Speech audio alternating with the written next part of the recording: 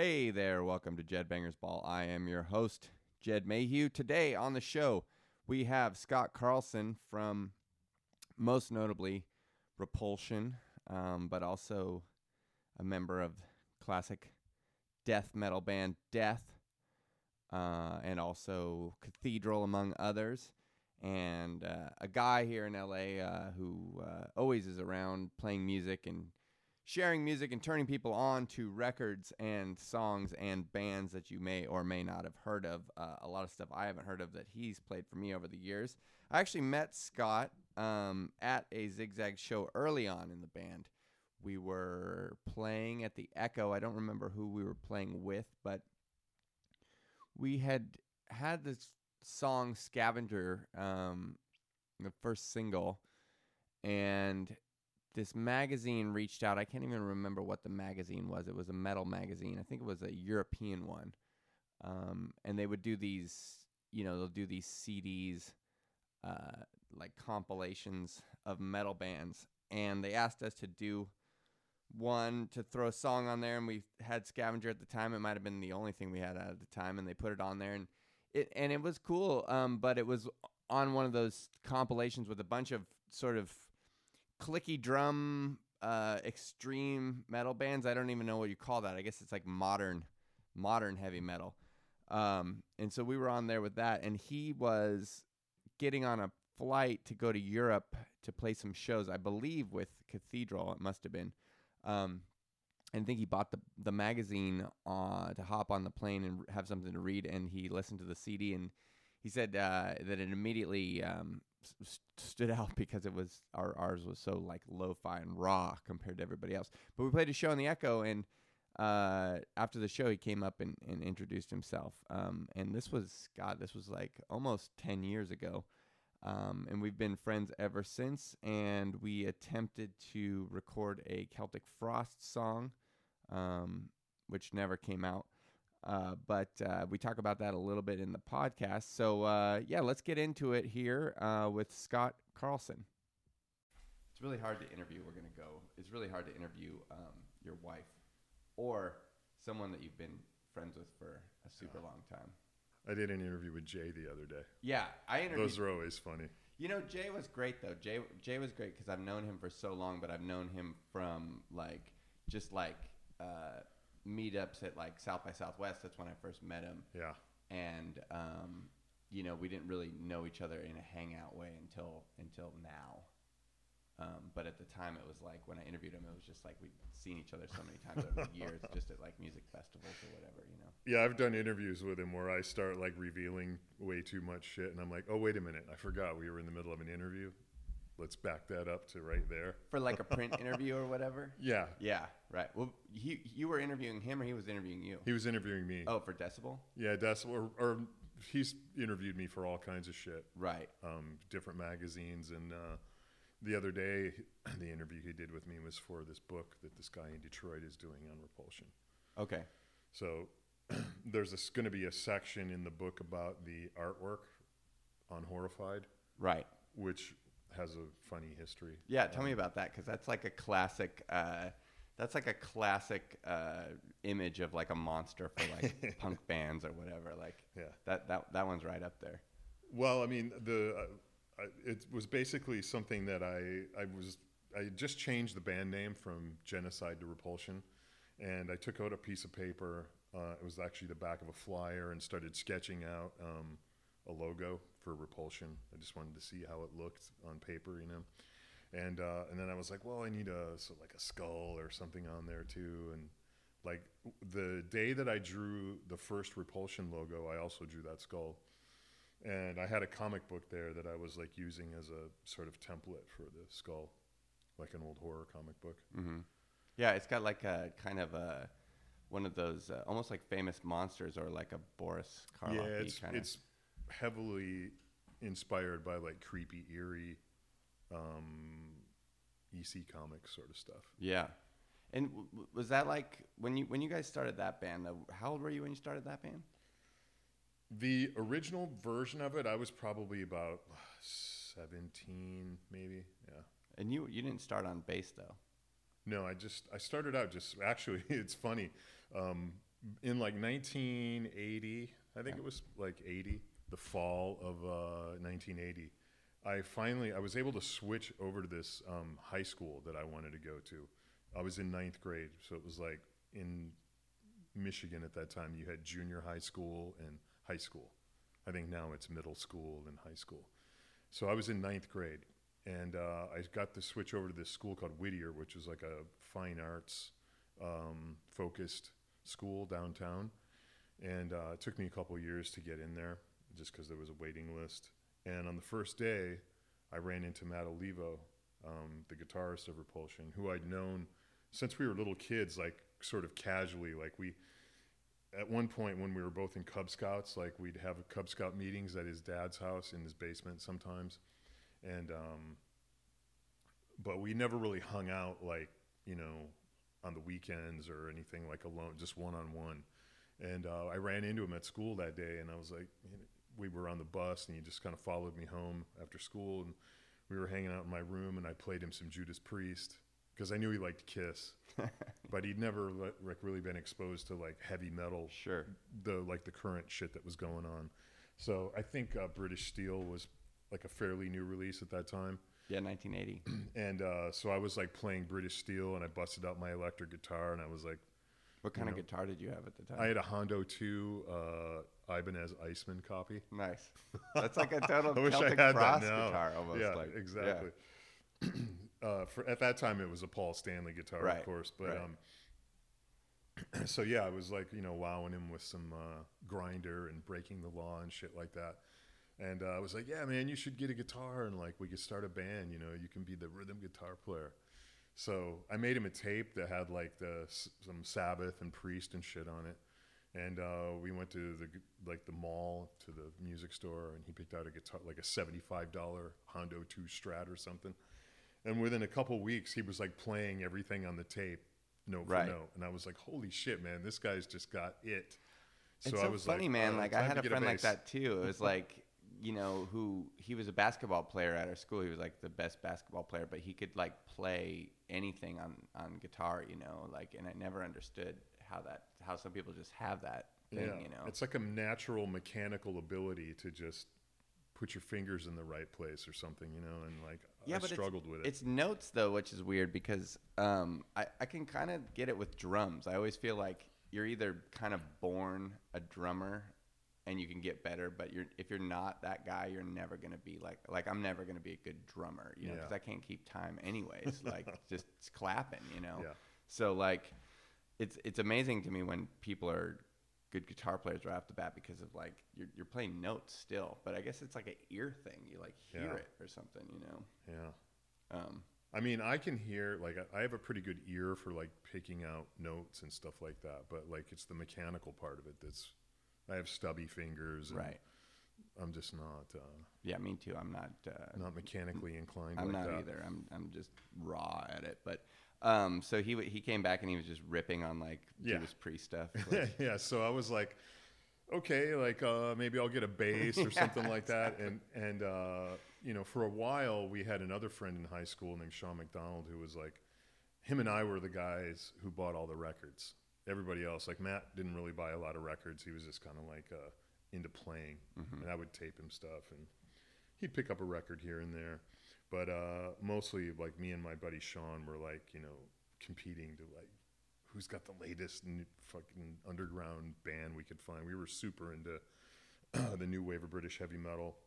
And luckily for us, there were a few record stores in Flint that had import sections and special ordered, that kind of stuff. So, what were the bands that they were able to come through then? Oh man, we had everything. I mean, Holocaust, Raven, Venom, Tigers of Pantang, Right.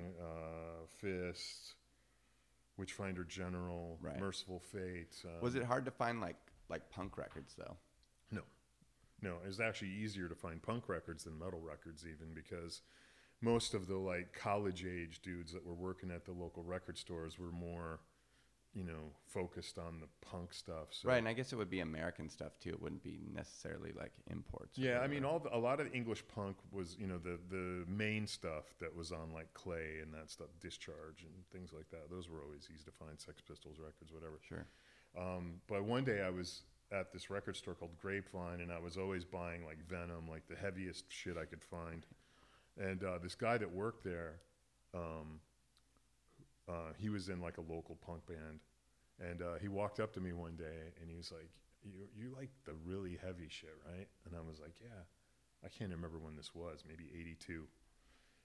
And he's wearing a Walkman because he didn't want to listen to the music they were playing in the store. So he had a cassette Walkman in his pocket, and he was like wearing these little headphones around the store. That's hilarious. And he took his headphones off and put them on my head, and like I was just fucking blown away by like your Garden State moment there. And it was the Bad Brains Roar cassette. Oh yeah. And that was like my first exposure to punk rock. Yeah. Because I used to see the Sex Pistols and the Dead Boys in magazines, and I just figured they weren't any good because they had short hair. Right. You know, it's like...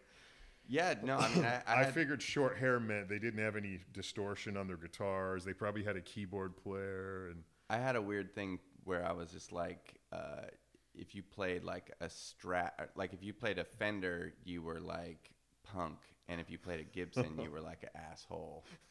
That was my whole thing. Like, and then the first guitar I got was Les Paul. Like when I got a real guitar, you know. But that was like a weird thing. And I think I had read like Robert Smith said that or something like that. So I just took it as gospel, you know. Or I mean, you know, or you just saw like the backs of album covers and you didn't know what the music sounded like, and you just made these judgments in your mind, you know, or figured this must be the way it is because I had no one to tell me any different, you know. Yeah. At that time. So you had seen the Sex Pistols like on TV though? No, I'd never heard the music. Right. The thing is, like, I wasn't really influenced musically by like older people other than my dad, who liked Black Sabbath and Golden Earring and ELO, and he was into a lot of 70s rock. You know, still he was raised on Elvis and shit like that, and he loved the Stones and the Beatles. And then when he would buy something more modern, it was like, he turned me on to Golden Earring, Moontan, which is one of my all-time favorite albums. Dutch? And Dutch band. Yeah. But, you know, when Radar Love was big on the radio, my dad liked that song, so he bought the album, and then we discovered that the fucking whole thing was a complete masterpiece, you know? Yeah. That's actually probably the weakest song on the whole album, and it's still great. It's funny. Did they have records that came out before that too? Yeah. Yeah. They started until a few months ago, like this time last year, actually, when George Kooymans, the guitar player, announced that he was ill. I think he has MS or something like that. I can't remember exactly what, but he retired from playing. They were like the longest running band with all the original members. Wow. Because the singer joined Barry Hay. I think he joined him in like 67 or 68 when he was like 18 or 19 years old. And the drummer joined like a year later maybe. And they were the same guys until they've just basically stopped playing. Wow. Yeah, I remember when I went over there, I was looking for like Outsiders records or Q65 or whatever. And what was the singer for the Outsiders? What was that guy's name? I can't remember. It's like Watty or something like that.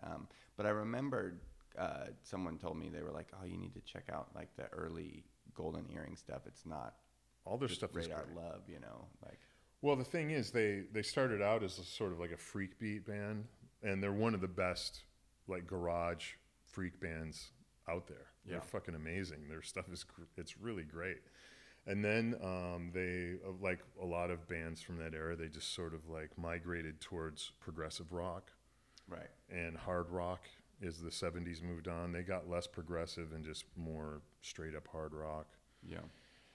But they're fucking incredible. I mean, their catalog, starting with like the first album where they dropped the plural and became just Golden Earring, which is called 8 Miles High. Mm-hmm. It has a cover of 8 Miles High on one side of it. That's like the whole side of the record.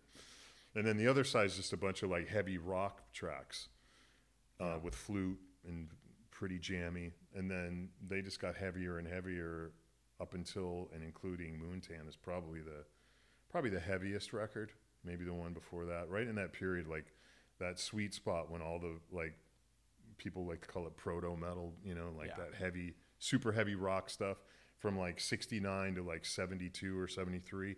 Golden Earring were like right there. Yeah, that Bonehead Crunchers proto metal stuff. I mean, that stuff was kind of like what I was listening to when I started doing Zigzags or whatever. Was that I put it on for Jeff, the new drummer, the other day, because he's from Baltimore, and I was like, "Oh, have you heard White Boy and the Average Rat Band?" Mm-hmm. And he's like, "Oh, I never heard those guys." And I was like, "I think they're from fucking Maryland. Like, you should check them out." And then I put it on for him. He's like, "This sounds like Zigzags." I was like, "Yeah." So I was listening to this a lot when we started the band. But so when you guys were starting though, and so then you switched over to bass, and then your buddy had already mastered most of Judas Priest's catalog at that point. Yeah. Then we just sort of we had this, like I said, my buddy Sean was playing bass, and he made the cardinal sin of having a girlfriend in high school, and we were like, "Fuck this shit," So we had to let him go because like he had other priorities besides hanging out in the basement with us. Did you guys sit him down and tell him this to his face? It probably wasn't very, handled very well. You know how that shit is when you're a teenager. It never is, Yeah. So, but yeah, I mean, he was out. We probably just told him you're out. Like simple as that, Yeah. Like who knows? I don't remember exactly what happened, but he thankfully he remained friends with us over the years.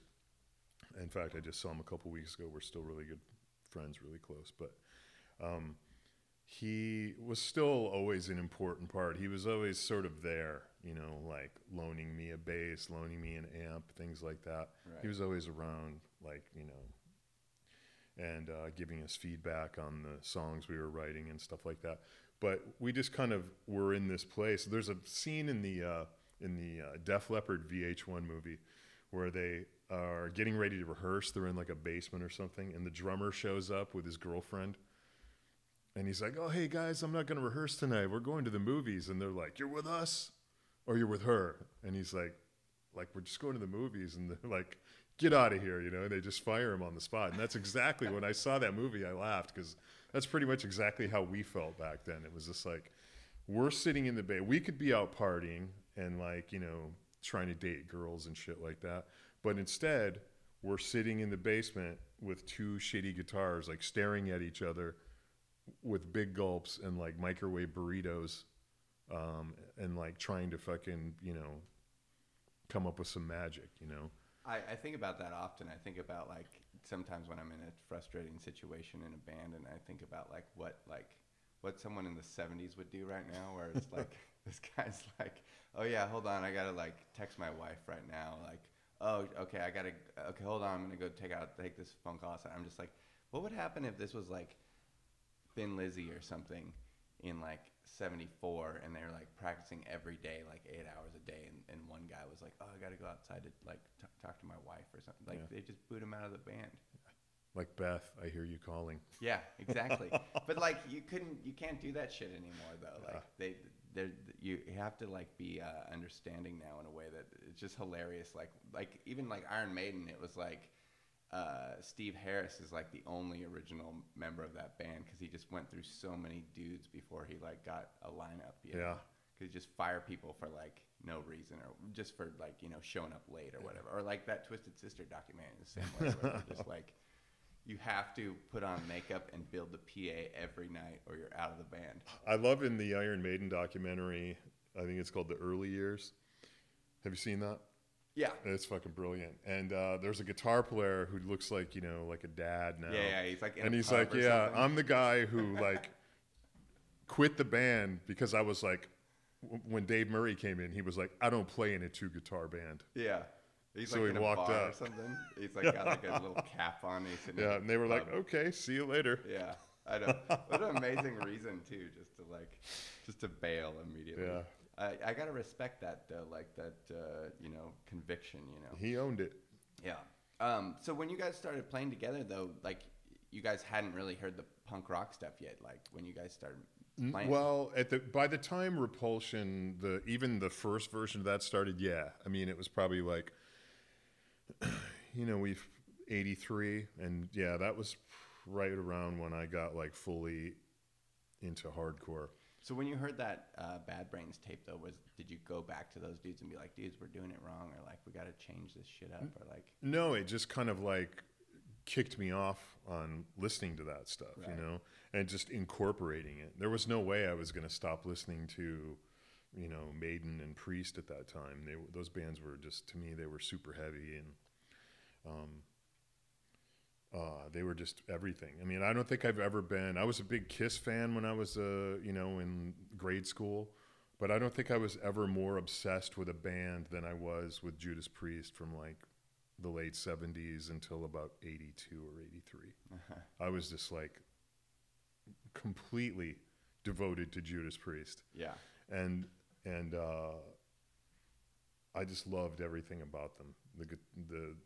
I still love Rob Halford's voice and Sure. the guitars. It's just, to me, They're- they're the ultimate heavy metal They're band. really like one of those bands where I think about them as they can do anything. Like they can sound like, I think of like Thin Lizzy, and I think of Iron Maiden, and I think of Judas Priest, and I think how Judas Priest can kind of cover all of the bases that all those other bands can do their thing really well, and maybe a couple other things, but Judas Priest really can, like, with that voice, can really cover all the bases. And they did do it all. I mean, Yeah. they did Turbo, which, you know, if you erased Rob Halford and put Billy Idol on that record, it would just sounded like a Billy Idol record or something. Totally, right? yeah. And you know, they did ballads in the early days that were really gentle ballads on. Well, the second, early third album. record, I mean, that early stuff is almost like goes into almost like Uriah Heep direction. Uriah Heep, Queen, Sabbath. Yes. And then they also invented their own brand of heavy metal, which is what I consider heavy metal. Like Sad Wings of Destiny is kind of like, to me, the template for all heavy metal that came after it. Right.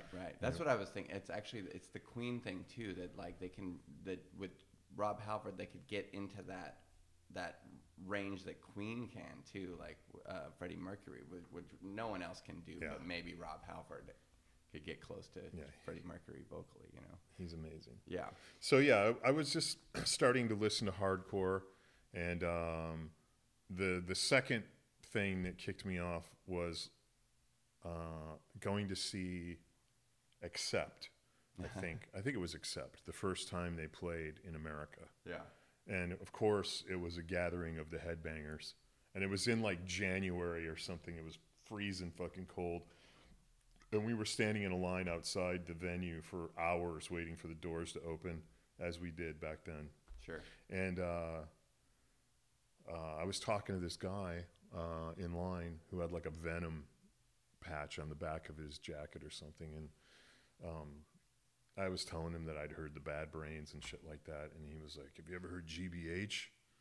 And I was like, "No." And he was like, "Dude, you got to fucking check out GBH. Like, you like Motorhead and Venom, you got to fucking check out GBH." So I went and bought the latest GBH album, and I think it was like City Baby Attacked by Rats. Yeah. Or City Baby's Revenge, actually. Right. And it was like brand new at the time, and just fucking blew me away. It was exactly what he said it was, you know? Yeah, I remember like Dave Mustaine talking about that record, or not necessarily that record, but talking about GBH. And I try to remember if it was on an interview or if it's like weird, some bootleg tape that I had where he was just, it was right after he had been kicked out of Metallica. And he's talking about, he's like, "Oh yeah, the Metallica shit's so fucking slow." He's like, "But everything's slow to me, except maybe like GBH or something like that." You know? I was like, that's so awesome that's like his idea of fast, you know. At that time, I suppose, you know, yeah, he probably sounds like he was talking out of his ass, really, doesn't it? I mean, the interview is Metallica was pretty fast back then. Yeah. Around the time that he got kicked out of the band. Yeah, they were pretty fast for sure, but he was just pissed off. I Yeah, think. You know, I'm he was sure. also talking about how the crowd was chanting Kirk Hammett sucks before they came out on stage. I saw something with him the other day where he was talking about coming up with the name and just saying, like, you know, he wanted to come up with something more metal than Metallica. Yeah. Yeah, Megadeth's pretty metal. Yeah. So you saw you went and got GBH. What I was going to ask you though was were there like were there local like hardcore bands in Flint that you saw, or did you go to any like those kind of like local punk shows at the time? Yeah, that's how we actually started playing live. Was Yeah. there was a band called Dissonance from Flint, and they were like the local. They were a hardcore band, and they were like the local like rock stars in the. Not that they acted like rock Sure, stars, but sure. you know everybody looked up to them. They were the darlings of the scene, and they were also sort of like the the face of it. They Phil, the drummer, booked a lot of the shows that came through Flint. I mean, Flint had a pretty thriving hardcore scene, like Suicidal Tendencies, Black Flag, COC, DRI. All those bands played there. Yeah. And sometimes skipping over Detroit and playing in Flint because those bands weren't necessarily getting booked by professional booking agencies that were booking the clubs, you know. So Sure. Flint got a lot of cool hardcore shows like that. So since we didn't really fit in, our stuff was really fast. We didn't really fit in with like the local metal bands that mostly played covers, and the ones that didn't did their own like hall shows and stuff, but they were playing more like, you know, Nazareth and shit like that at the time. So I was like, you know what? I'm just going to go down to a hardcore show and like see if we can get booked on one of those. I mean, we fit in more with that stuff. So I started going to the hardcore shows and like, you know, talking to Phil and Tanya from Dissonance and saying, hey man, my band, we'd like to play. And they're like, well, what do you guys play? And I'm like, metal, but it's fast. And they're like Black Sabbath. They had not yet heard like Metallica or Slayer or anything. So, Had you guys heard Metallica and Slayer at that point? Like, yeah. okay. And maybe a couple other bands. I can't, maybe it was just those two were kind of like the main ones. Venom, of course, Yeah. you know, not that they were super fast, but Right. they were considered fast at the time, you know? Yeah. And so, yeah, stuff like that. Our set consisted of, you know, whatever originals we were working on, plus like a couple Metallica songs, a couple Slayer tunes, GBH, Venom, shit like that. And even Iron Maiden. We played an Iron Maiden song, the song Iron Maiden. I think we used to play that. And Exciter. Oh yeah, Exciter came on the other day when I was lifting weights. I was listening to Hellhammer, and then Exciter came on, and it was such a punch as far as the fidelity difference that I had to stop and like check out what it was, and it was what it was like Scream. Oh, fuck, I can't remember what the song was, but early Exciter. Yeah. That stuff's awesome. Yeah, their first few records are great. Yeah, and they were one of the first of those bands that I got to see live because they came to Detroit or I think I went to Cleveland. We actually drove all the way from Flint to Cleveland, which is a 4-hour drive or something. Sure. To see Exciter back in the day. Did Dissonance ever record anything or put anything out? They did a couple songs on what was the label from like Reno that Kevin Seconds, Better Youth Organization? Okay, Is yeah. that it? Was that the name of the I don't label? know. I don't know that. I mean, I know 7 Seconds, but I can't remember what the label was called. There was that 702 Records, which is more like a pop punk label. I think it was Better Youth Organization is the label I'm thinking of. There's a comp on that label, and they put some stuff out on that. And they recorded other stuff, but it never got released until like, you know, there was a posthumous like CD reissue that came out. Yeah, I wonder, like, there's always those, I mean, a lot of that stuff I heard through, like, those Bloodstains compilations, like, Bloodstains Across Texas, and then there's Bloodstains, I think there's, like, a Midwest one, and I wonder if some of those bands made it onto those comps. Yeah, the guy who did the layout on the Repulsion album, he actually was the original lead singer of Dissonance, and then he went to school and they got someone else, but... Yeah.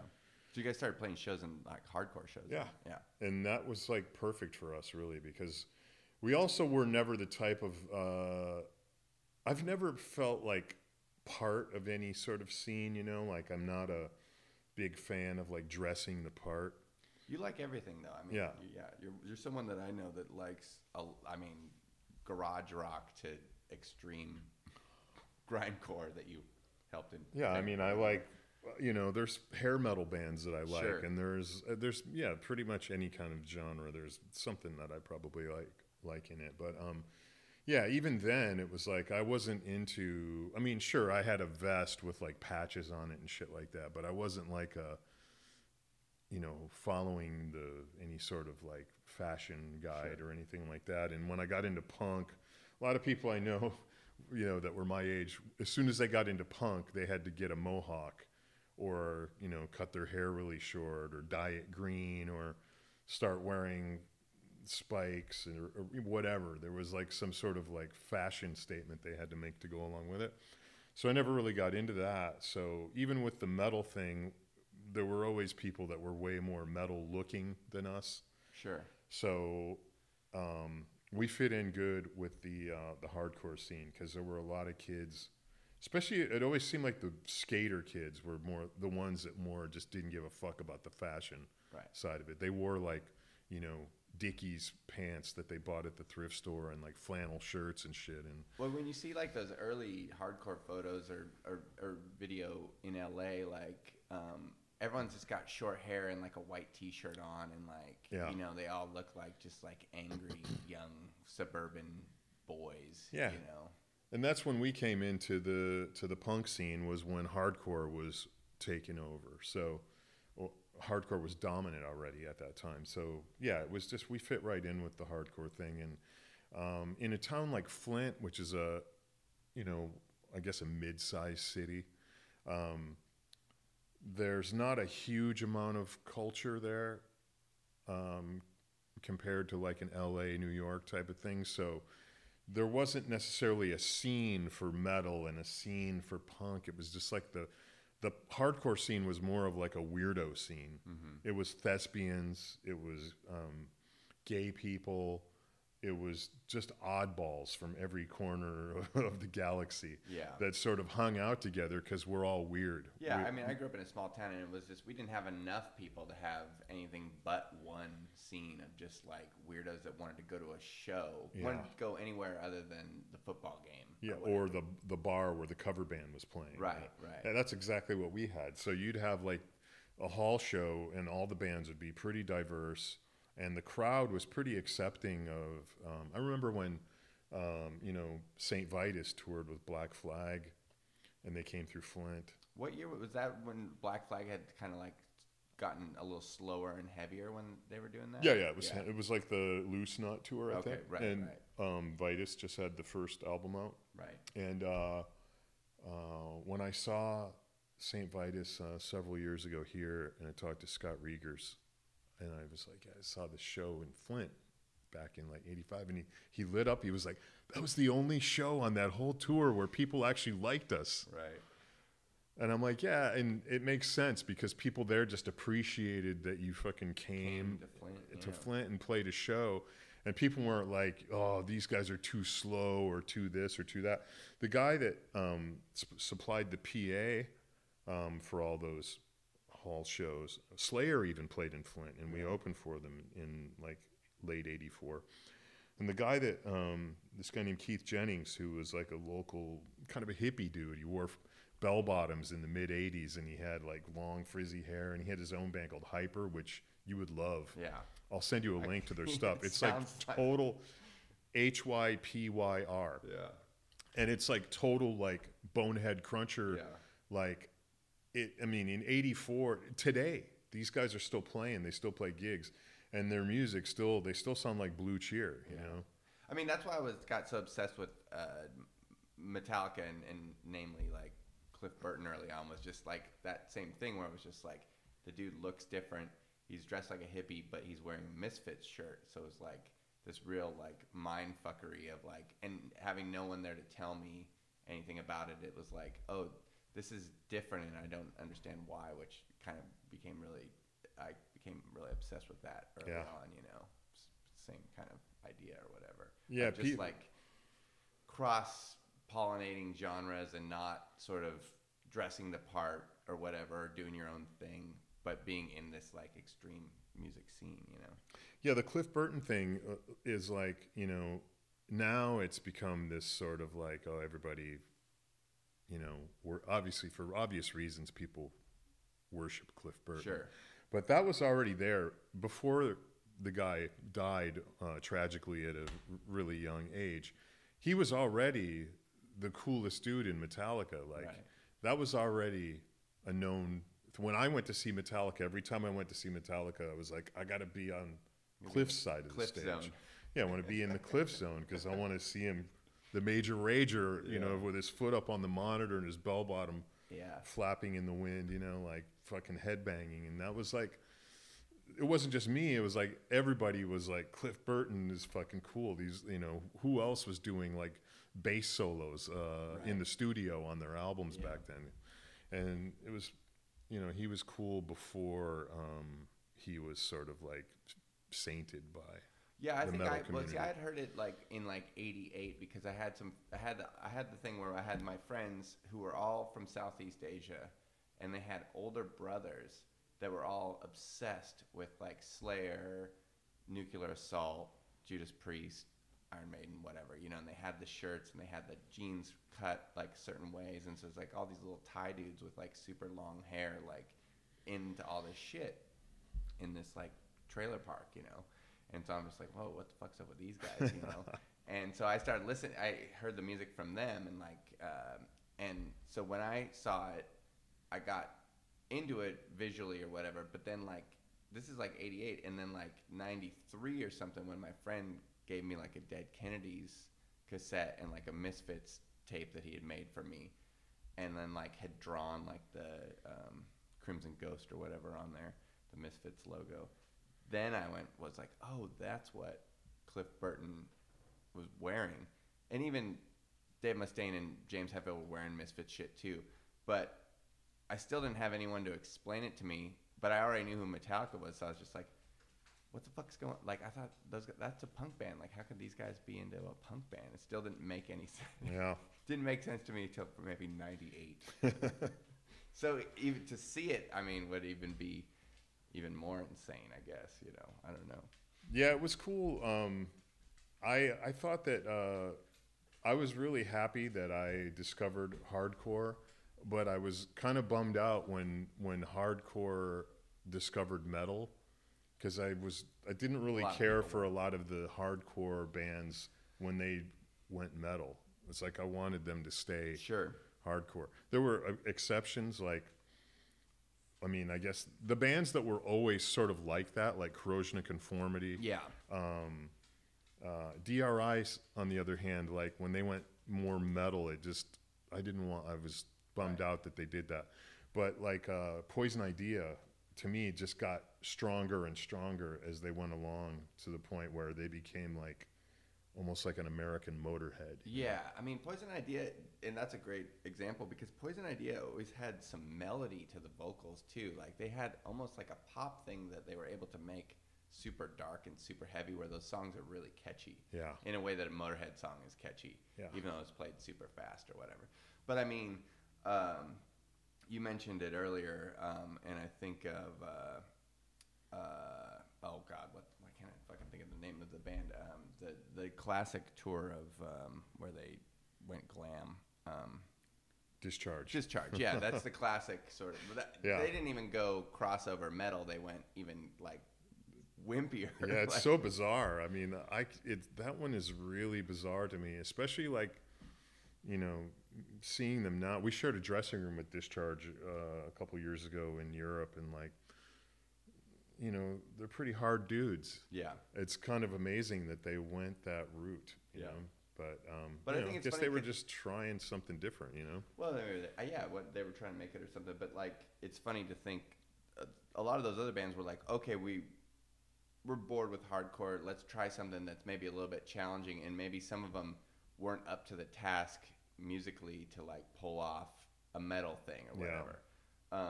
And then whereas Discharge was like, let's go fucking like glam. Yeah. The Celtic Frost one too just blows my mind. But well, yeah, you and I actually tried to learn that what was it, Hot and Nasty, or what was the song? Dance Sleazy. Dance Sleazy. That's what, yeah. Yeah, Dance Sleazy. Yeah. So I can't remember where we were, but so you guys opened up for Slayer though. Yeah. Wow. What was the venue like in Flint for Slayer at that time? It was like a Ukrainian banquet hall. Yeah. And how many people did it hold? It held probably, you probably could have crammed like 400 in Wow. there or something, but maybe 200 people showed up. The Slayer had Wow. already played the 2 previous nights in Detroit at Okay. a club called Blondie's, which is like maybe the size, probably like not even the size of Spaceland, or Right. tiny place. Yeah. I mean, they just like, it was amazing. They were, to this day, those are the greatest rock concerts I've ever seen. And they had like the full-on gear and stuff at that point too. Like, They just had like a couple of Marshalls each. I just mean like the clothes or whatever. Like Kerry King had the spiked Yeah. wristbands, but Jeff Hanneman was just like wearing a stinky leather jacket and Okay. spandex pants. Right. But they were just like ferocious. I mean, Yeah. they were so like the way they played, the way they dug in on their instruments, and just the ferocity that they played with. And Dave Lombardo, like seeing Dave Lombardo play up close in a really tiny club at that time. Yeah. There's a lot of drummers nowadays that can do that kind of stuff, but at that time, he was like mind blowing. And like when they were finished playing, it felt like you had just been in a room where a bomb exploded. Yeah. Everyone was kind of, the lights went up, and everybody in the club was just kind of staring at each other, like, what the fuck just happened? Were people moshing to Slayer and stuff at that point? Not really. No. It was because, I mean, it was mostly metalhead dudes, Right. and it was mostly guys. I mean, there were like, I can't even recall any females being at those shows. Yeah. In Flint, there were, because there was just, like I said, more was of a a freak scene, scene, yeah. and just everybody just showed up to everything. But those Detroit shows were like, it was like 300, leather-clad, long-haired Hesher dudes just fucking headbanging and like knocking each other around a little bit. Yeah. It was fucking amazing. Because I feel like I didn't see a lot of the moshing stuff at Slayer and stuff until maybe in the early '90s or something like that. But then the rumors we always heard were like, oh, these guys are like, they have razor blades on their jackets and stuff, and they're like running around the pit like slicing people's faces. Some of the Slayer crowds were some of the scariest audiences I've ever seen. Actually, there was definitely like a mentality at Slayer shows that was like, let's fuck shit up. That was pretty frightening. And then you guys kind of what happened with the band? You guys decided to stop it soon after that, or? Well, yeah, we recorded a bunch of stuff. Well, what happened really was after we had been playing around the hardcore scene in Flint, maybe 6 months after we opened for Slayer, I was on this path of just like discovery, and everything had to be faster and heavier than everything else. So like when bands like these like secondary sort of like second wave, I mean, some of them are even probably considered first wave, but other thrash bands that would come out after Slayer, if they weren't as heavy as Slayer, I didn't even want to fucking know about it. Right. Or as fast.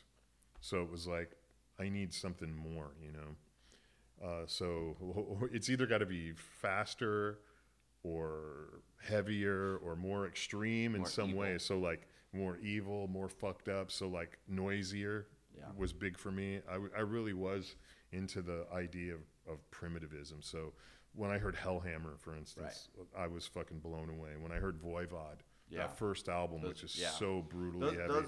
Those early Voivod records and Hellhammer is like what I've been listening to, not just coincidentally like before this, but just because that's kind of, I feel this.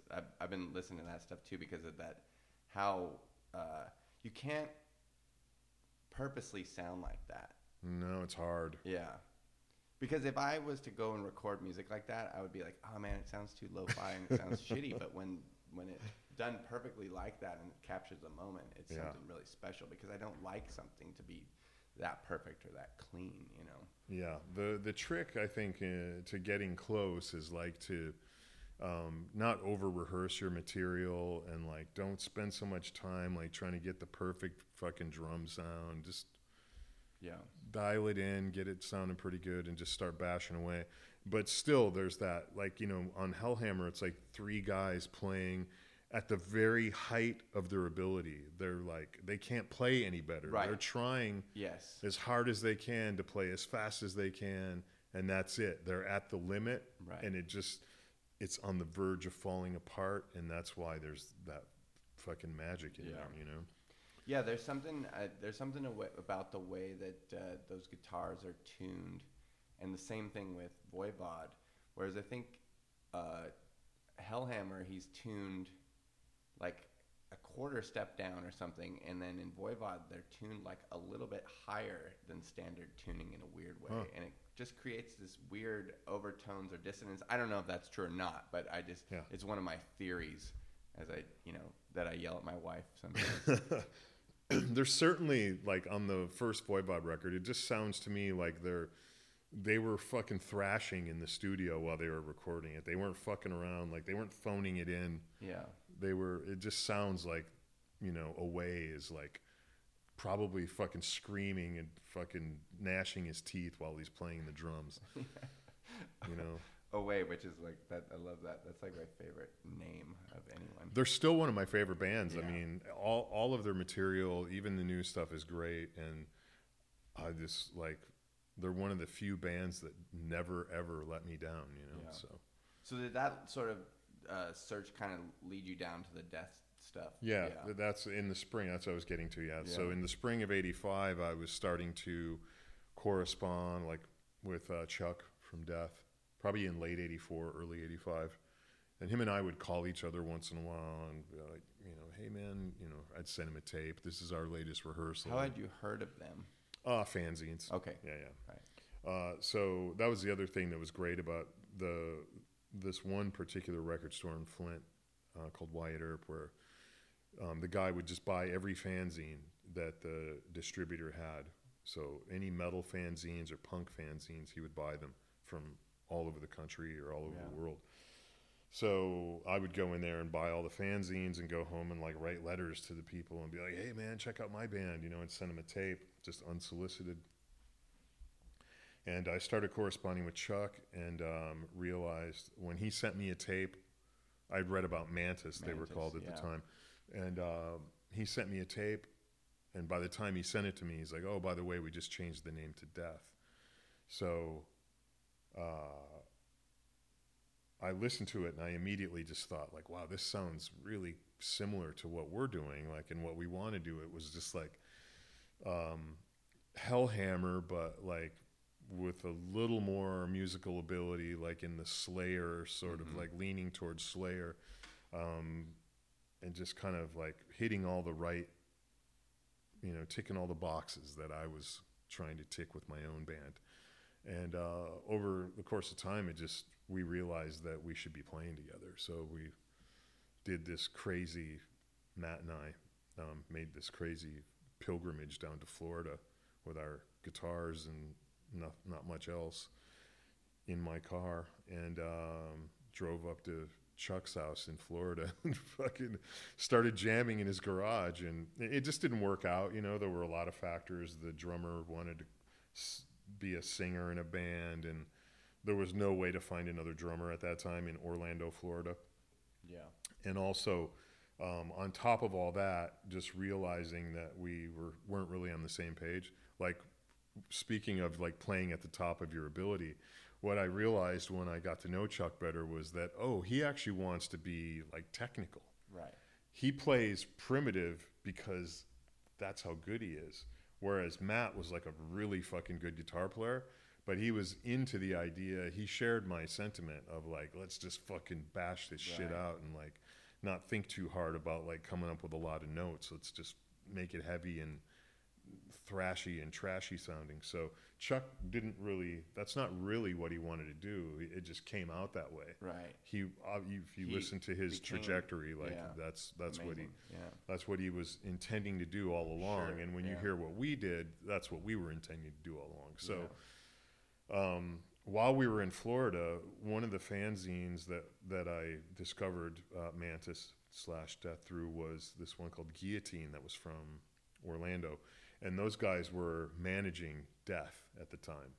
So we were bouncing around in Florida, staying at Mark and John from Guillotine's house, and sometimes staying at Chuck's house with his parents. All these guys lived at home with their parents. Yeah, I remember the documentary. So it was crazy that they were fucking letting us like stay at their houses, Sure. you know.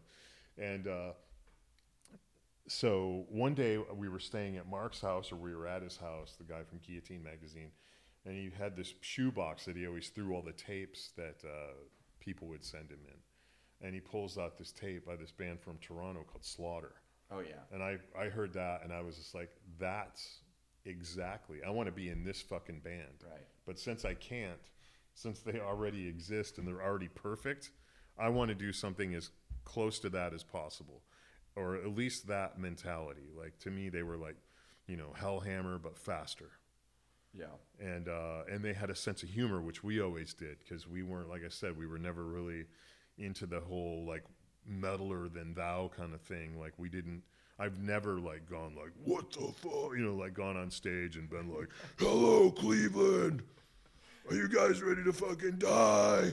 Like that kind of shit. I don't do that shit. You guys at that Extreme Obscene festival, just because I was trying to find some live Repulsion stuff, and I clicked on that because whenever we're in Europe, people are always like, oh, have you been to Extreme Obscene? Like, oh, there's people that just walk around, they're just like piercing their genitals outside and taking a shit everywhere, you know. And I'm just like, nah, I haven't been there. But the footage is pretty funny because you guys do look like, at least you and the guitar player look somewhat like normal, and then the crowd just looks like a bunch of mutants. From, yeah, like, there's like fucking people like moshing in fucking Santa Claus costumes. Yeah. I mean, the Santa Claus guy, I think, had a sack of toys on his back. Yeah. And like, there's a great photo from that a friend of mine took, where I'm like standing at the microphone singing. There's this guy in this really fucking creepy looking troll mask, and he's like moshing in front of me, and he's just pointing at me like he's telling, you know, die or something. It's hilarious. But I know what you mean, because I feel the same way. It's like you know, it's sometimes I find it hard to write lyrics, because when I'm writing like something that's fast and heavy or dark or whatever, I'm just not like an evil person. So it's like, but I also don't want it to be goofy. Yeah. You know, but you got to write stuff that fits in with the fucking shit, but you also got to be yourself. So I mean, you know, it's just funny. It's like almost either you take on like a character and do it, or, you know, I don't know. It's like, how evil are these guys really going to be? I just try to go back. I've been writing lyrics for Death Breath lately, and I just try to go back to me at like 17, 18 years old, sitting in my room with the horror comic books and watching fucked up movies and porn and everything else that we fucking ingested back then, and like think about what it was like, and just write, you know, songs about necrophilia and goofy shit like that. And sure, no, I feel the same way. I try to like revert back to my 13-year-old self and think like, what would I like? Because I still like the same shit I liked back then. I never really advanced musically as far as my taste went, like or changed, you know. It just, I always liked this. I kind of went in, like, it got into like hip hop and stuff in like junior high and high school, because I was like, I have to like have something to talk to these girls about, and like that's what they were listening to, and like no one wanted to hear about nuclear assaults, thoughts on the environment or whatever, you know. And that's where I was getting my news from, you know. So I was like kind of listening to like hip hop and stuff, but it didn't take until years later when people played, because the stuff that I was listening to was not cool and never will be, but like years later people played me like good stuff that I could get into. But at the time it was like, but yeah, now I still am listening to Hellhammer, you know, in the morning. Yeah. You know, I'm still watching like Italian horror movies and yeah, for sure. I mean, yeah. Charles Bronson movies. The same stuff that I sought out on cable TV when I was 14. I just watched Payback with Lee Marvin. Have you seen that one? Yeah. Yeah, I had never seen that. That's good. Yeah. So anyway, things didn't work out with Death then, but you just decided to come back to Flint. We went back to Flint. Yeah. I think we were kind of in a rush. It was like the end of summer, and we were like, if we leave now, like we can get back in time to see 7 Seconds are playing. That's a good reason. Yeah, and then like a week later, Exodus is playing, Uh-huh. and we were like, all right, we got to tell Chuck we're leaving. So like Yeah. we like sat Chuck down, like, look, man, you rule, best of luck, but we don't have a drummer. This isn't working out. We're gonna head back home, and we did it pretty quickly. Like within like a week, we just fucking packed our shit up and left. It was sad, because we really liked Chuck. Like we bonded like as friends, like really strongly. Like he was a fucking great guy. I still have fond memories of all that. It was a really good experience. Yeah. And it's sort of like seeing how obsessed and strong-willed Chuck was, sort of like lit a fire under my ass to go home and like get my banding gear. And then, of course, after we left, he like got on a plane and went to San Francisco, started a version of Death out there, came back, and then he flew up to Toronto and joined Slaughter for a little while, and that didn't work out. And he ended up back in San Francisco, and that's when he started playing with Chris Reifert, and the classic Death sound was born. That documentary is like it. We were talking about it earlier. It's like that one and Some Kind of Monster. Those ones are hard to watch for me, just because it makes me real uncomfortable about being in bands. Just the like uncomfortableness that you have to endure. There's that part where they go on tour without him, and it's just like so difficult to watch. Yeah. I mean, you can make any argument you want, but Chuck is Death. Of course. I just mean like the trials and tribulations of that band. Yeah. Shudder. When somebody is that driven and has that sort of, knows exactly what they want, they can be difficult to work with, and I feel for those guys. They were like on a tour and they're like, we want to finish this fucking tour. Very difficult to do without the guy, but I guess they pulled it off. They finished the tour at least. Yeah. But fuck, yeah. It's brutal. It definitely, I know that like it was never meant to be for myself and Matt, or even Cam Lee, for that matter, the drummer who left, to be in Death, because at that time you had, Cam went on to form Massacre. We restarted our band. You had like 3 guys who all could be frontmen of bands in that band. Right.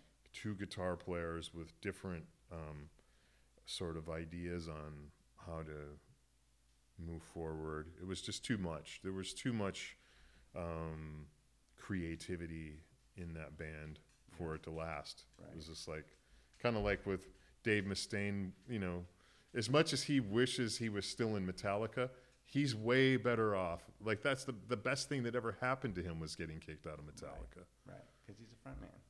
Imagine if he'd have got kicked out 3 years later. Would he have gone out and started a great band like he did? He probably wouldn't have. Yeah. I mean, we'll never know, but like, it wouldn't have been as easy for him to pick up the pieces and start over if he got kicked out after the second album or something. You know what I mean? Like, it was good timing for him, and I would say it worked out well.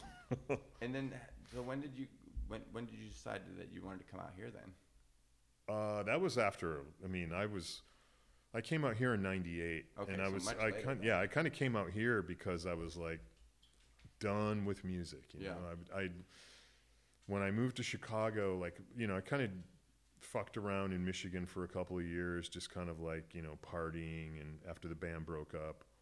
I worked at a record store, so life was easy, like it was like a big fish in a small pond. I had a lot of friends, and we partied a lot.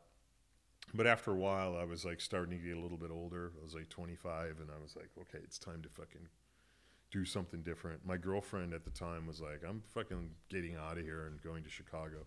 So I moved to Chicago, and then her and I just kind of like, we were kind of already like, our relationship was falling apart, but it was like, well, I'll follow you to Chicago. Well, let's see if we can make it work. We got an apartment. We both just sort of drifted apart as soon as we got there. And started playing with Cathedral. Okay. A friend of mine from Detroit. There used to be, you remember Concrete Foundations? No. It was like an industry rag that was like and they did a lot of promotions and stuff. It was like a promotion company. Okay. They had a little magazine that they sent out to record stores and industry people that was all about, they used to do like conventions like CMJ Right. in LA and maybe New York too that were like metal based. Wow. And, you know, they were promoting shit like Voivod and Metallica, whatever. And all the hair metal bands that were coming out, as well as, you know, probably Napalm Death and things like that. Right. So anyway, they ran an ad that Cathedral was looking for a bassist. This is like shortly after they got signed to Columbia. And a friend of mine who owned a record store in Detroit kept calling me and going, dude, you got to do this. You got to be, we all loved Cathedral. Yeah. The Cathedral was pretty much my favorite, like, new band at that time.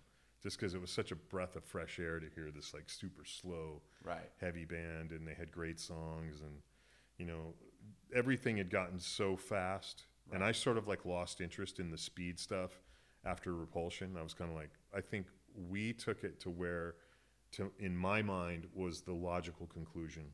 Like getting any more heavy than that, it was kind of like you were relying on things that weren't organic anymore, Mm-hmm. like. Clicky fucking drums Yeah, programmed and drums. Yeah, triggers. Yeah, that stuff. triggers and it doesn't work. Yeah. pedals that were like changing the tonality of a guitar Sure. into something more brutal than what a guitar. You know, we did it with like a Marshall and Right. a overdrive pedal, Right. and the bass was just like a fucking guitar distortion pedal plugged in. Right. There was no fancy shit You going just on. hit it hard. Yeah. Yeah. Hit it hard and played it as like recklessly as possible. And I thought, okay, if we go any more extreme than this, it's not really going to be musical anymore. So I kind of thought when we recorded Horrified, I'm like, that's it. I think that's all I have to say on this subject. Next. And so the band, you know, it was sort of natural. We didn't really break up. We just sort of like all lost interest in it. Right. All this at the was same time. because, this was Napalm Death had reissued your guys' stuff before this or later they did that? Right, like a couple years after we split up, the Right. record finally came out. Gotcha, We gotcha. recorded this demo. It was intended to be an album. If somebody had picked it up at the time, we may have like gone on to like be like a Cannibal Corpse type thing where we just did it for the rest of our life. Probably not, because we probably would have lost interest at some point anyway. But who knows what would have happened if that record would have got picked up? We might have made a few more albums, or who knows, we might have still be slogging away making records or something. But because we just sort of fell apart, and I moved to Chicago, started playing with. By the time I started playing with Cathedral, the Napalm Death guy, or it was actually Jeff Walker and Bill Steer from Carcass. Carcass, yeah. That got it put out on vinyl through Earache. And so I started playing with Cathedral. I did finally make the call, and they were still looking for a bass player. And I knew Lee and Gaz already a little bit from their previous U.S. tour. And so they just kind of like shooed me in. I didn't really so much audition as I did just go jam with the band and go, all right, cool. They were getting ready to go to Japan. And so I wasn't able to do that trip because they had already had it.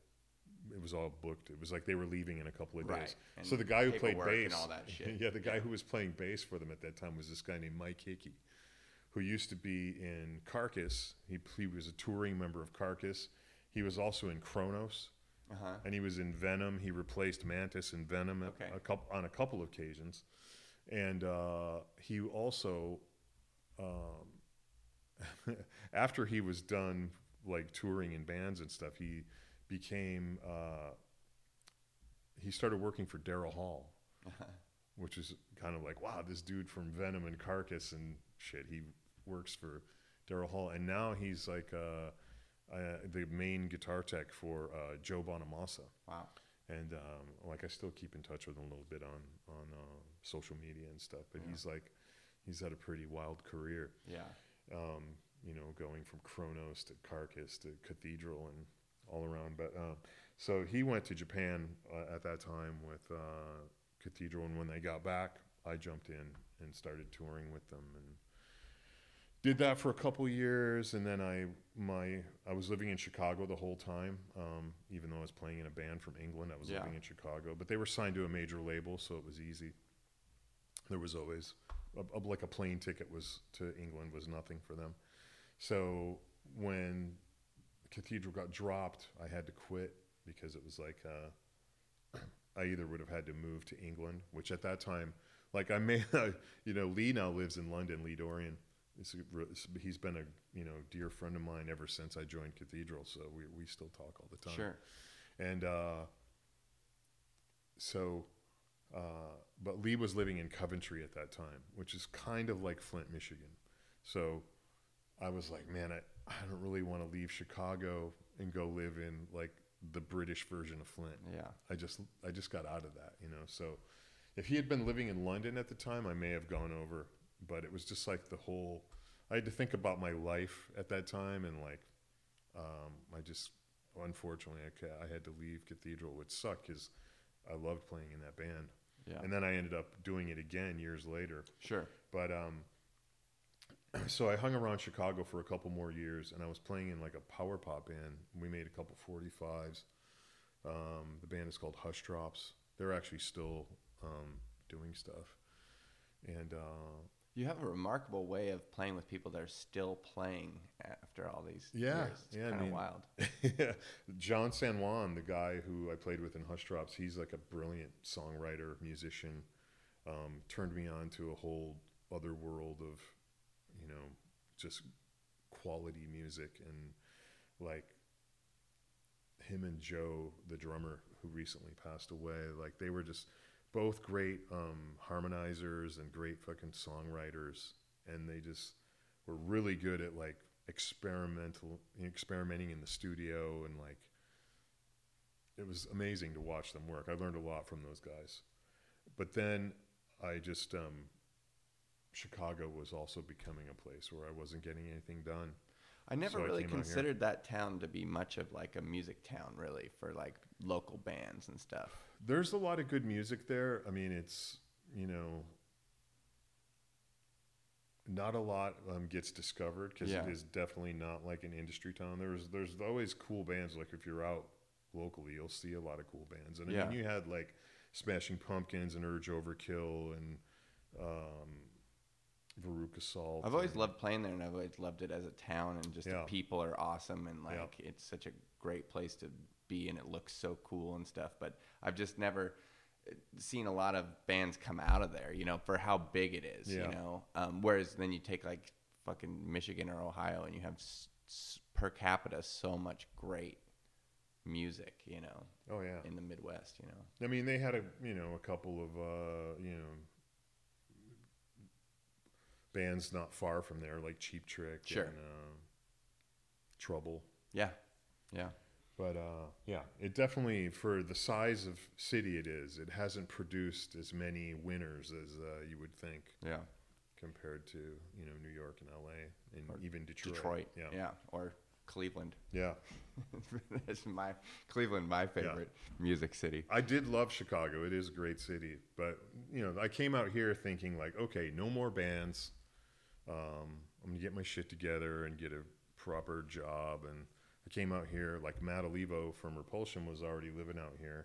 Oh, does he live out here now? Yeah. Oh, okay. Yeah, and he was at the time like working at a post house, and he was like, hey, like come out to, and I was like, man, dude, I don't know. He was kind of, trying to talk me in like moving out here. And at the time when I was thinking about leaving Chicago, I didn't know really where I wanted to go. But LA wasn't on my radar because I just never had the greatest experiences here. Yeah. Like visiting, I just thought it was kind of cheesy. Yeah. If you come through LA on tour, especially if you're in like a heavy metal band, you're probably not, well, now it's different. Now you probably would be playing downtown or in Silver Lake, or not necessarily Silver Lake. That's not even cool anymore. But, you're probably playing in some cool neighborhood, and there's like hip people putting on metal shows and stuff. There's a ton of underground metal and hardcore shows here now. Yeah. I mean, I think also just because of post-COVID, like nobody's playing like the Echo anymore, like, and because they're bought by whoever they're bought by now, and it's just like I see so much shit that like I'm not even cool enough to be invited Yeah, to exactly. anymore, and I see it later, and I'm Yeah. just like, fuck, how come I didn't know about it? No one told me that this rad show was happening at the LA River, like, you know. Yeah. So it's pretty wild, like what kids are doing right now. But yeah, when Here. we would come through LA, it was like we were playing at the Palace, which is now called Avalon, you know, we're in the heart of Hollywood, opening for Merciful Fate or whatever. And then after the show, the record label's like, oh, we're going to take you guys to the Rainbow or whatever. And so my experience in LA was always like the Sunset Strip, and which I actually like. Sure. I'm not, No, it's I fun. don't fucking hate on the Strip. I Yeah. think it's fucking great. But, you know, those clubs are also great to play. Like I don't know so much about the Whiskey. I've played there a couple times, but like the Troubadour and the Roxy and Viper Room. Yeah. Like, what other club the size of the Viper Room do you walk into and the guys are like, they give a shit. The Yes. sound guy Yes. gives a shit. He wants you to Yes. sound good. Yes. The light guy wants you to look I know, good. it's wild. They have a curtain so that no one sees your fucking ass crack while Yeah. you're plugging in your I know. pedals because It's you don't nice. have any We played roadies. the Roxy with Red Fang, and it was like the same thing. And then I've played the Troubadour before, where it's just like, oh, these people are like, there's like union guys running on stage Yeah. to like get the instruments off before the next band, and like it's like being in Europe, Yep. you know, where like the sound people actually give a shit about Yeah. what's going on. They help you and Yeah. they treat you fucking humanely, Yeah. which doesn't happen at a lot of these so-called underground clubs where they throw you a couple drink tickets and fucking push you out the door. You know, Sure. like if you're the opening, even if you're a local band, if you're the opening act at the Troubadour, there's probably a fucking tub of beer in your dressing room. Yeah. and you're taken care of, and Oh, you have class. a dressing room. Yeah, that's all we're asking for at this stage in the game. Yeah, exactly. But yeah, getting back to you know, moving out here, it was just like I didn't think LA was the place for me. But then when I got here, I sort of fell in with you know, people like Johnny Whitmer from the Stitches, and he's in yeah. Crazy Squeeze now. He became Yeah. one of my really good friends. And I started realizing, oh, there's actually like regular, normal, fucking hardworking people who are cool and genuine. Well, I had the same thing coming from Portland and then Seattle, which was like LA sucks, you know. Yeah. Fuck LA. Like we're never gonna go to LA, you know. That's the worst. That's the antithesis of what we are, you know. We're in the rain. We're like, you know, Yep. we're not good looking, you know. So we hated it, you know. But I turned my back on all those posers.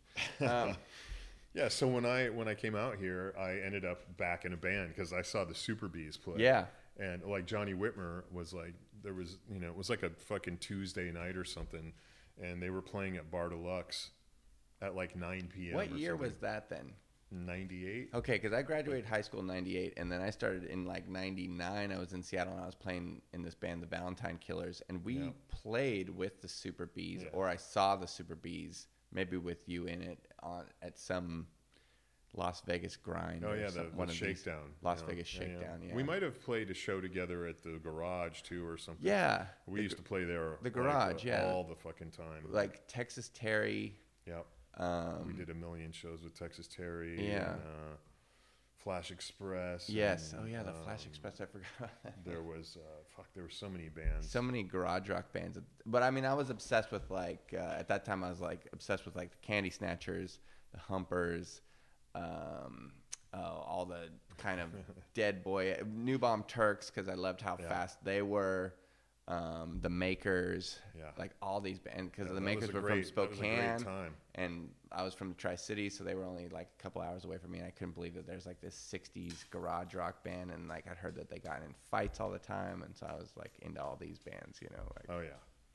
Candy Snatchers were fucking amazing. Yeah. I mean, they were like one of my favorites from that era. They were real deal, like fucked up dudes, because we played with them, and I can't remember what the guitar player's name was, Yeah. like Matt Odorous or something Yeah, like that. Maybe it's a fake name. It reminded me of like a Guar name. But I remember he Matty Odietis. yeah, or something- Odietis, something, yeah, a Greek guy or something Yeah. like that. But we played a show, and after the show, he asked me how old I was, and I said I think I was like 21. And I said, "Oh, I'm 21." He goes, "Oh, you look like fucking shit." And I always remembered that.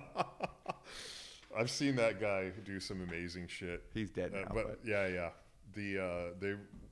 Right after I moved out here, they played with Nashville Pussy at the Troubadour. Yes.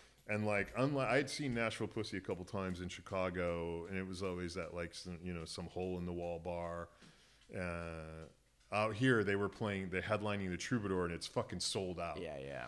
And like nobody gives a shit who the opening band is. And the Candy Snatchers are up there playing, and fucking. I think I saw that. Maddie like walks up to the edge of the stage, and turns over. There's like some guy in the front with his arms folded, and he turned around and grabbed the guy by the back of his head and just shoved the kid's face in his fucking ass, which probably smelled like tour ass. Yeah, you know, no, like, it did. I smelled him. Yeah, as he was insulting me. Yeah. Yeah, so yeah, those guys were great. I took a friend of mine one time to see them play in the back of a Mexican restaurant in Chicago, and because I had seen them somewhere else, and the next time they came around, I was like, "Fuck, you guys have got to go see the Candy Snatchers. They're fucking amazing." So I dragged all these people, all my friends, like, you know, everyone's like, all right, let's see what this fucking band is all about. And we go in, they set up their gear, and like before they even start playing a song, they start arguing. Yeah. And they get into a fist fight, and they fucking knock all their fucking gear over and get kicked out of the bar before they'd even played a note. It was fucking great. I love those guys.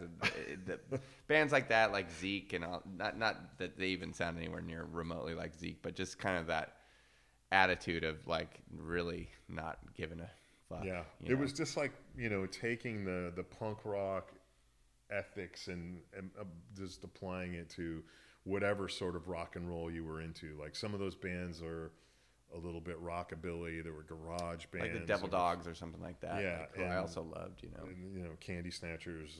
You know, like were like tapping Rubber City Rebels and shit like that. And there was just tons of fucking great music. That first Las Vegas Shakedown was fucking incredible, like debaucherous weekend of rock and roll. Yeah, I think I had gotten kicked out of the band at that point, but I still went.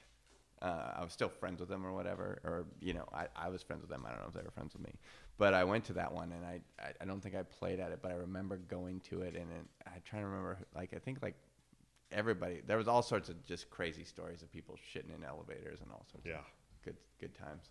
It certainly was. Yeah, so I started playing. I saw the Super Bees play at Bar Deluxe, and I was like, oh, this band's fucking great. You know, they just kind of like were right up my alley, very Detroit. You know, Dave James, the vocalist, is killer guitar player. He's like just fucking, you know, like bending his lips around, and fucking guitars like slung down by his knee. Yeah, and, you know, greasy hair, and fucking they were fucking awesome. I thought they were incredible. Just very Detroit. Yeah. Not what I was expecting to see when I came to LA. Right. And they were looking for a guitar player, and I was like, fuck yeah, I want to play in that band. So here I was in a band again. But I did manage to maintain my job trajectory, and I kept working. Yeah, that's what I was going to ask you, because we're kind of getting up on the time here, and I feel like we did cover a ton of stuff, and we could probably go longer. But you kind of, how do you sort of see yourself now, like balancing all this stuff with, like, you're going to go play with Repulsion next year at that Northwest Tour, Northwest Terror Fest, and then I'm sure you guys got other shows planned. Yeah, we're playing in Atlanta next in November. We're playing LA in December. You know, we book about 3 shows a year. Like recently, I think we have about 3 on the books next year, and somebody will usually like throw up a flag. Like you know, a couple months ago, a few more offers came in, and Matt was just like, you know what, I've already committed myself to like 3 shows next year. That's cool, and like nobody cares. Like nobody in the band is like, dude, we have to play this show. Yeah. It's kind of like, all right, cool. If one person doesn't want to do it, I'm fine with, like, I'm not going to argue. Maybe if it was something really like special, I might go, come on, dude, like, you know, play this one show. But if it's in general, I'm just like, okay, if he doesn't want to do it, or Chris, our drummer, doesn't want to do it, there's no pushback. But you know, when you have that relationship with someone too, if it was something that was really special, then they would go like, I'll do it, whatever, you know, I'll figure it out or whatever. Yeah. You know, like most stuff isn't that way anymore, but you know, there's like, I think the the one in December School we're playing with Exciter, and like I'm just kind of like, wow, man, like 17-year-old me is kind of shitting myself right now. Where's Exciter from? They're from Ottawa. Okay. Wow. Ontario. Yeah, I knew it was Canadian. I just can't remember where exactly. Yeah. But yeah, they're so that it's just kind of like it's easy. I mean, even like I've always had like pretty cool bosses since I've been out here. My boss up until recently is like he would do like team building events where we would go see Cannibal Corpse and Napalm Death and shit like that. He's like super into hardcore metal and punk and stuff. So it's always been easy for me to like get a couple, even when I rejoined Cathedral, and it was a pretty heavy tour. It wasn't like a tour schedule so much, but it was a lot of gigs over the course of the last year of the band, just kind of a steady stream of gigs here and there. And a couple of small tours. We went to Japan and Greece and did a couple festival runs. We went to Australia for a couple weeks. And I've never had any problems getting time off to do that kind of stuff, because it's usually not enough to where I'm gone long enough to really disrupt the flow of my work. Right. But yeah, I mean, now I can't stop playing music at this point. It's like I'm, working on recordings with Death Breath, which is Nick Anderson from the Helicopters and Entombed, and Robert Pearson from Humbucker. Those guys are, I mean, I would never turn down an opportunity to play any kind of music those guys ask me to, because they're just fun to hang out with. Yeah. Do you guys just send stuff to each other? Is that the way? Yeah. Yeah. I did another record with Lee and Gaz from Cathedral a couple years ago, like a hardcore. The Septic sort Death. Of, Septic Tank thing. Septic Tank, yeah.